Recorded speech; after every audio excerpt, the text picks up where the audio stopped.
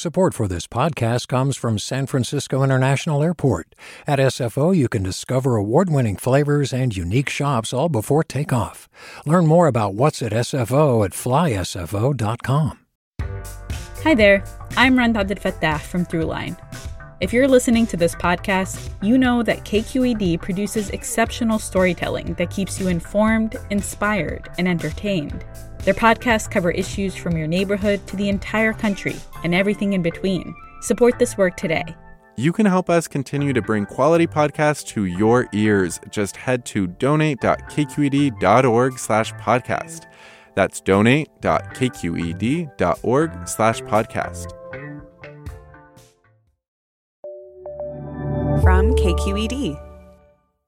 A new bill is heading to the governor's desk. Now it's on the governor's desk. On its way to the governor's desk. Now on the governor's desk. Every year in the early fall, the governor of California has a bunch of decisions to make about the mountain of paper sent over by the legislature. There's so many of these bills. They're coming by the hundreds. Hundreds of bills are piled up. Now in the hands of Governor Jerry Brown. The fate of these ideas and requests for spending rest with the governor's pen.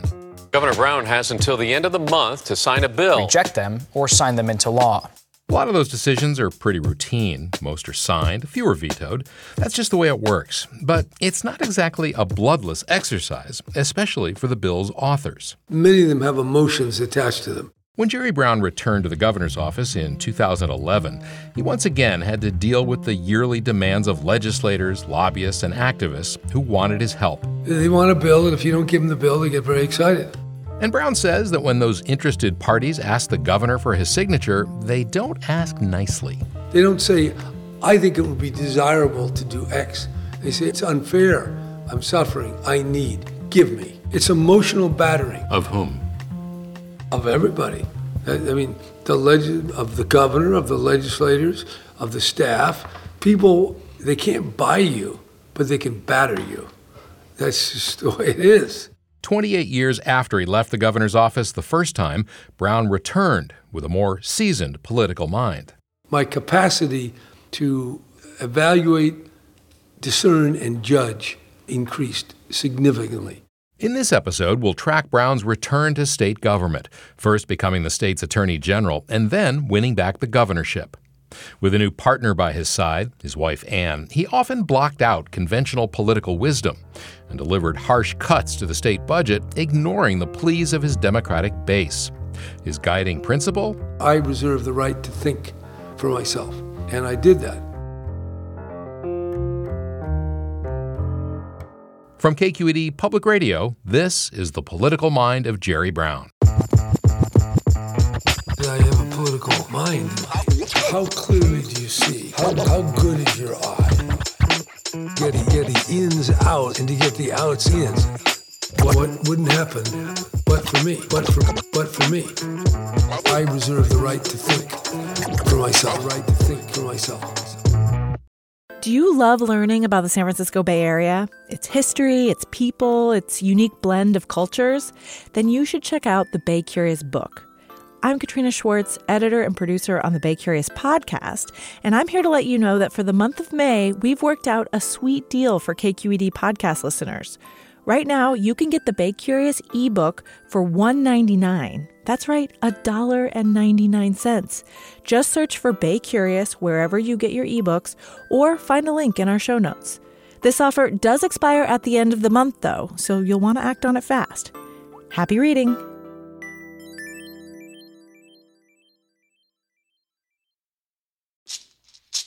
Hey, it's Glenn Washington from Snap Judgment, and if you love what you're hearing, and I know you love what you're hearing, please consider becoming a KQED member. You get special access to cool events, behind-the-scenes footage, and so much more. Plus, you'll sleep better at night knowing you did your part for the community you depend upon. It's in you. Please be in it. Visit donate.kqed.org/podcasts to sign up now. That's podcast with an S. Thanks. You're listening to The Political Mind of Jerry Brown. I'm Scott Schaefer. After 40 hours of interviews with Jerry Brown at his ranch up in Colusa, we finally got around to talking about his return to state government. All right. Well, we got a lot of ground to cover, but we're in the home stretch. Oh, we are? We're in the 7th inning, I'd say. All right, I hope so, 8th inning. In 2006, Brown was mayor of Oakland, but being Jerry Brown, he was eyeing higher office, specifically a run for state attorney general. I thought it would be a very good office. I'd enjoy it. I like legal questions. So I thought it would be, and my father was attorney general, and I always remember that he loved that office. Brown used his ability to think for himself in that 2006 run for attorney general. Brown refused to hire a team of political consultants. He doesn't go along with conventional wisdom. He's built up a body of experience that has guided him in terms of what he thinks is important and not. Steve Glazer, he's a state senator now, was one of the few advisors who Brown did lean on for help over the years. He has, over time, kind of disdains the tapestry and the conventional view of political engagement and has kind of carved his own path. Brown says that when he entered politics, people had a personal connection to the campaigns they worked on. The campaigns were more like a cause. We were all working because we believed in it. The political business of paid people that is their life profession. I think that was much less in the 60s and 70s. In the last few decades, candidates have relied more and more on a class of political consultants to help them manage and message their campaigns. Now you're just a mercenary. You run a campaign, then you run somebody else's campaign. Did you resist that? I do still feel a little uncomfortable with that. Brown says he liked to take more control of his campaigns than most candidates. There are horses and there are jockeys, and I'm a horse, although I like to be a jockey at the same time. In his run for AG, Brown didn't have a team of jockeys, but he did have a secret weapon. I'm Ann Gust Brown, wife of Jerry Brown. On our last trip up to Brown's ranch, I waited for the governor to leave the house to finally sit down with the person he trusts like no one else. Hey, Jared, get the dogs out, too. How did you two meet? We met in San Francisco in 1990. We met because I was trying to actually get him to meet a girlfriend of mine. That setup didn't click, but Ann and Jerry did. She was 20 years younger and would soon become a corporate lawyer with the Gap, and she wasn't really thinking about politics. I didn't know that much about him. When Jerry was governor the first time, Ann was an undergrad at Stanford and not paying attention to California's young governor. As I got to know him, he just struck me as someone so intellectually curious and interesting, way more interesting mind than most of the other men I had met. After dating for 15 years, Ann and Jerry got married in 2005. Ann was and is more than a spouse. She was a real partner who Brown entrusted with helping to steer his political career. After he declared his candidacy for Attorney General, the Browns got to work.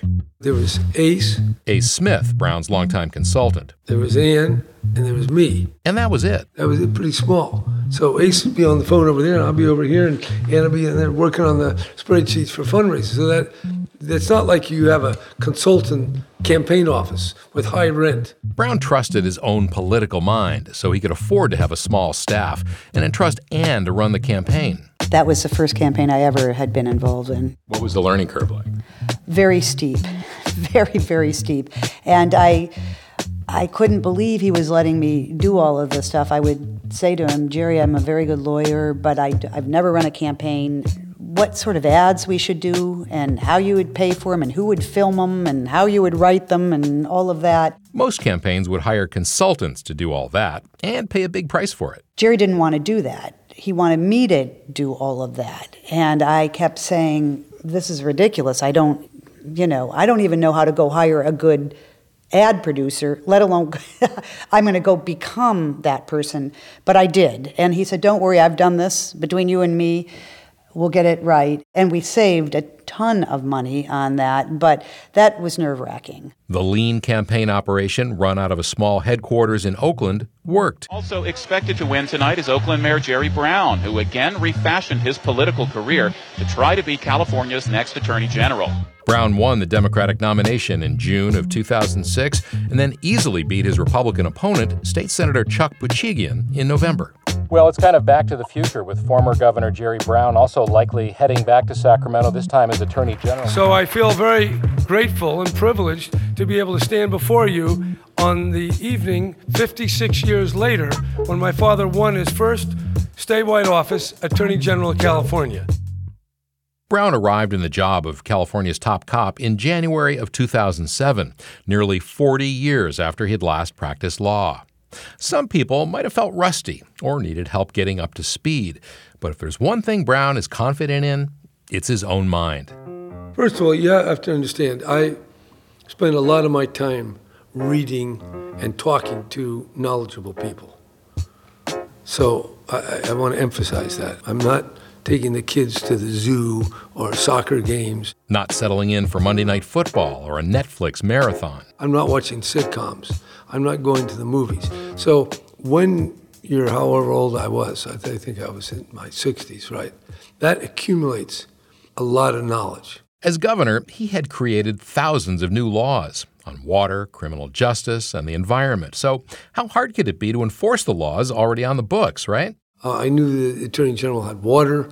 I knew there was issues of criminal justice. I knew there were environmental issues. So I knew all those. So it wasn't like I had to get briefed on this or that. As Attorney General, Brown believed that he could think for himself on most issues, and when he couldn't, there was Ann. I was a lawyer. I was a general counsel at the Gap. I knew how to manage lawyers. This was something I really could do. And litigation, I'd done all of this kind of stuff. She gave the Attorney General's office the management and structure that Brown often lacked during his first time as governor. You know, talking with Jerry can be, more of a journey to all different places where I could land a plane pretty quickly and make the decision. Brown still had a keen political eye, and when the 2008 financial collapse hit, he saw an opportunity.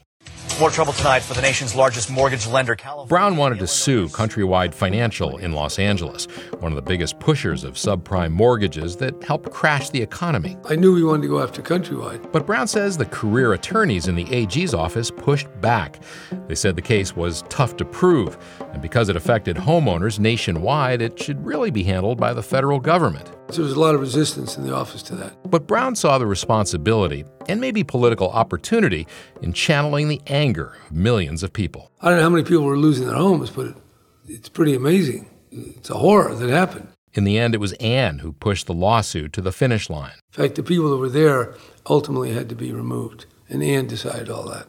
Attorney General Jerry Brown filed a civil lawsuit yesterday, alleging the nation's largest home mortgage lender by loan volume engaged in deceptive advertising and coaxed borrowers into risky loans with no thought for the future.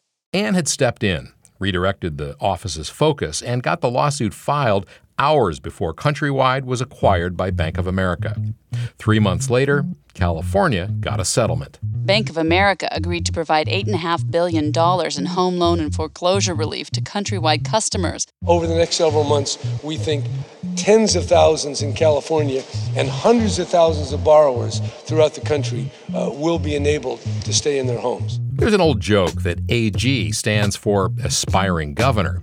Earl Warren, Pat Brown, and George Deukmejian all used the Attorney General's office as a stepping stone to the governor's mansion. But Jerry Brown had already been governor. He didn't need someone to tell him how to use the job to his political advantage. I did not see any need to bring a lot of political advisors. And subsequent AGs have felt that need. I didn't see what the point was. I knew politics enough that I didn't need a lot of assistance in that realm. Still, Brown's decision to make another run at the highest office in California kind of shocked his wife. I thought, why on earth would you want to do that? It really was a shock. Ann had pretty good reason to be skeptical. California was facing fiscal ruin at the time with a massive deficit and a budget that was rarely, if ever, passed on time. And Brown was likely to face a daunting opponent in November. A leader with the integrity and proven skills to bring California back. Meg Whitman. Meg Whitman. Meg Whitman. Meg Whitman. The former CEO of eBay entered the race with years of business experience and a compelling case. She could make the dysfunctional and rudderless capital work a little more like the efficient and groundbreaking Silicon Valley. Well, it wasn't easy to see a path to victory. Steve Glazer, Brown's top political advisor, remembers the failing economy playing right into Whitman's economic message. People were unhappy with the status quo and wanted change and wanted leaders with experience who could create jobs and turn the economy around. And so having someone who could be perceived to be an old retread. That would be Jerry Brown. Versus a dynamic businesswoman seemed to be a big uphill climb. Perhaps more importantly, Whitman was rich, very rich. She was able to spend more money on her own campaign than any political candidate in American history before her. I knew we could never compete on her fundraising or her spending. Once again, Ann Gus Brown would play a key role in helping her husband run his campaign. So I kept saying to Jerry, if this election can be bought, we've already lost. Whitman had a small army of campaign consultants. Brown's campaign was basically his wife and Steve Glazer. But Brown was unfazed by Whitman's bottomless checkbook. So when Brown finally launched his campaign in March of 2010, he emphasized qualities that money couldn't buy. A blunt confidence that his experience would help bring the state back from the brink. And the next governor must have the preparation and the knowledge and the know-how to get California working again. That's what I offer. And that's why I'm declaring my candidacy for governor. Brown's ability to, what he calls, think for himself would be his greatest asset in the 2010 race. He knew the message he wanted to send voters and how he wanted to manage his candidacy. The skills would help him weather fierce attacks by Whitman's campaign, attacks that began just days after the primary in June. The Jerry Brown story, the real story. 40 years in politics, and failure has followed him everywhere. She started these ads against Jerry. They were 60 seconds long, just trashing him. As governor, his big spending turns a surplus into $1 billion deficit. And everyone said, we need to go up and counter those, and I said, we can't. Jerry and Ann stood firm and didn't open the campaign pocketbook for months. The political consultant class couldn't believe it.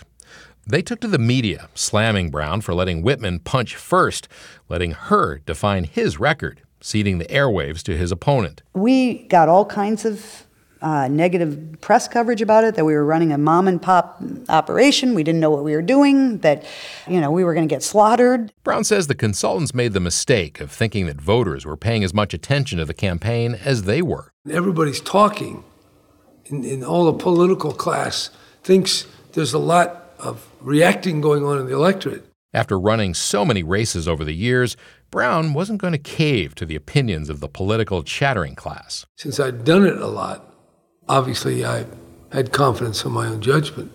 And therefore, just because someone's a political consultant doesn't mean I think he's going to know more than me. And Brown was already running neck and neck with Whitman in the polls without spending much money. They did seem to show that the race was close. And since she was taking all those TV ads out, and she was so attractive, I found that curious. Over the summer, Whitman's lead never grew past a couple points. So I said, well, let's not spend any money. Nothing's moving, so let's not rock the boat. So the Brown campaign held its fire, weathering attack ads and media criticism until around Labor Day of 2010, just 2 months before the election. Then they launched. I'm Jerry Brown. California needs major changes. We have to live with the minute we went up on the air, just Jerry to camera, sort of reintroducing himself. He was the fresh face, first of all, in there, because Meg had been spending so much and had so many ads that all of a sudden it was like, there's Jerry Brown. I was the fresh candidate against Whitman because she had many times more impressions on television than I did. Whitman spent $144 million of her own money, but Brown's go-slow strategy paid off. A younger candidate might have followed the high-priced consultants and blown the campaign budget in June. But Brown and his small team kept their powder dry and took the lead in the race. Then there was the late-breaking news that Whitman had employed and then fired an undocumented housekeeper, and Brown began to pull away.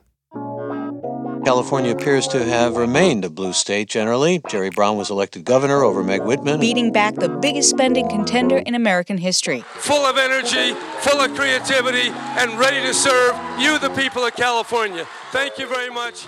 Brown would take the reins of power at a time when California's future was very much in doubt. The 72-year-old Democrat now faces an even tougher task: putting back together what many feel is a fractured Golden State. Chief among the problems, a $26 billion budget deficit. No, I did not know how to solve the deficit. In fact, I thought about the idea of what is this going to mean?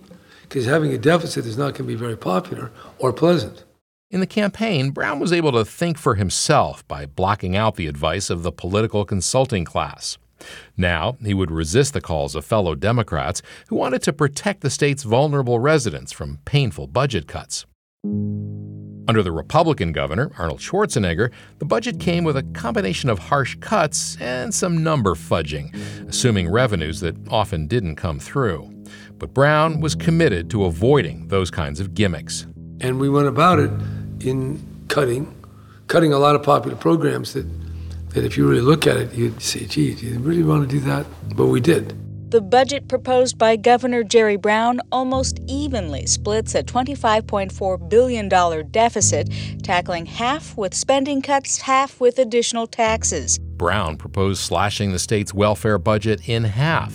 Leading up to the budget, groups that serve the state's most vulnerable were bracing for the worst, and that's what they got. Tens of thousands of seniors would lose their in-home care. The governor is proposing a nearly $1.5 billion cut to California public education. Part of the problem was that the leaders of the state had treated people like children for so long, promising them pie in the sky without having to pay for it, putting it on a credit card, that now the bill had really come due. Gil Duran, Brown's press secretary, says the cuts were necessary, but still tough to swallow. You know, that building, there were some days when it was just like a parade of suffering. People with disabilities, kids whose schools were being cut, farm workers who weren't getting things they needed.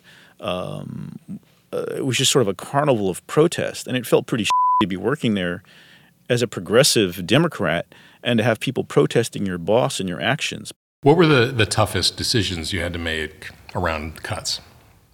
Probably vetoing the whole budget. Today, I have vetoed the California state budget. I do so reluctantly, but with clear purpose. In June of 2011, Brown rejected the budget sent to him by the Democratic legislature, arguing that they were exaggerating the amount of money the state would bring in. That was a tough decision, but it was crucial, because after that, the legislature became a lot more collaborative.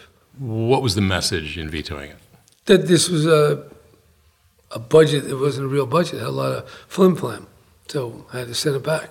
Sending it back meant meeting with Democratic legislators and delivering the bad news. And so when you said that was a tough decision to veto it. Well, because you piss them off, I had to go into the caucus and be berated for an hour and a half in both houses. That's unpleasant.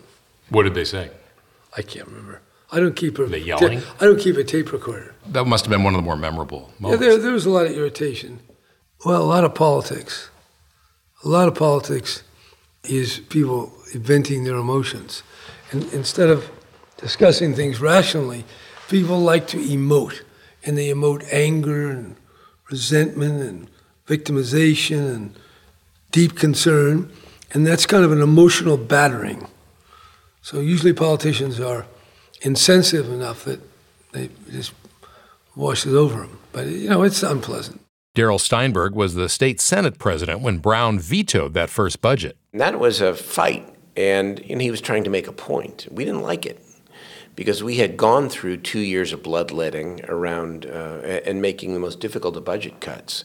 And the fight was about an additional $200 million in cuts he wanted in Health and Human Services. And we said, no, we had done enough. Brown ultimately signed a budget that did include billions of dollars in revenue assumptions, but the veto is what people remember. It's easy to see the political value in Brown taking a stand. Was there a value? Yes. Could I perceive that it would be a value, or did I not understand? You decide. And so was there also a sense of, saying, we're not going to do this anymore. We're not going to keep kicking the can down the road, I guess. Well, use that phrase. Yeah. Well, I've never heard a governor say, and I want to announce today we're going to kick the can further down the road. So that kind of, a lot of this stuff is just answers itself. But the budget veto didn't answer the fundamental question of how the state would regain its financial footing. For that, Brown would need a tax increase that Republicans in the legislature had blocked.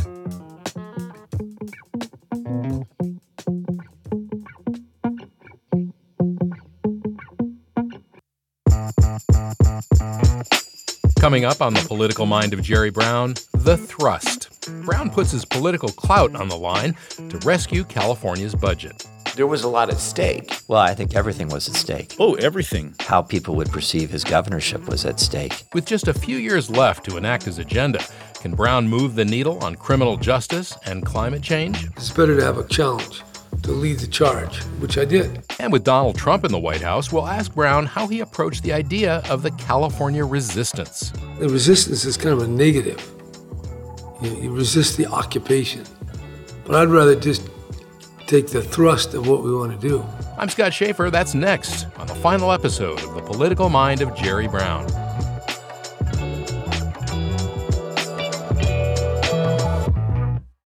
Hi, I'm Sasha Coca, host of the California Report magazine. Every week, we bring you stories about what connects us in the giant, diverse Golden State. Because what happens in California changes the world. I love this place. We were once seen as like the place to be, California.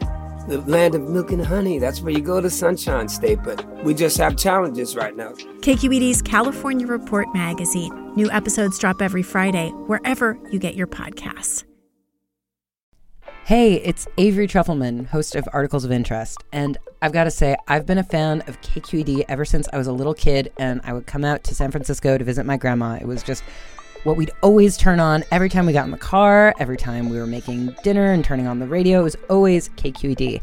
And then over the years, I've become a massive fan of KQED podcasts because this is local reporting at its best. These are answers to questions you've always wanted to know, interviews with exciting, unusual voices, necessary journalism, all told with love and care and artistry. And did you know that a majority of KQED's funding actually comes from members? It's just people like you and me supporting the programs they love, while also getting access to cool events, behind-the-scenes footage, and so much more. If you want to sign up and be a part of this amazing community, visit donate.kqed.org/podcasts to become a member today. That's podcasts with an S. Thank you for listening, and thank you for your support.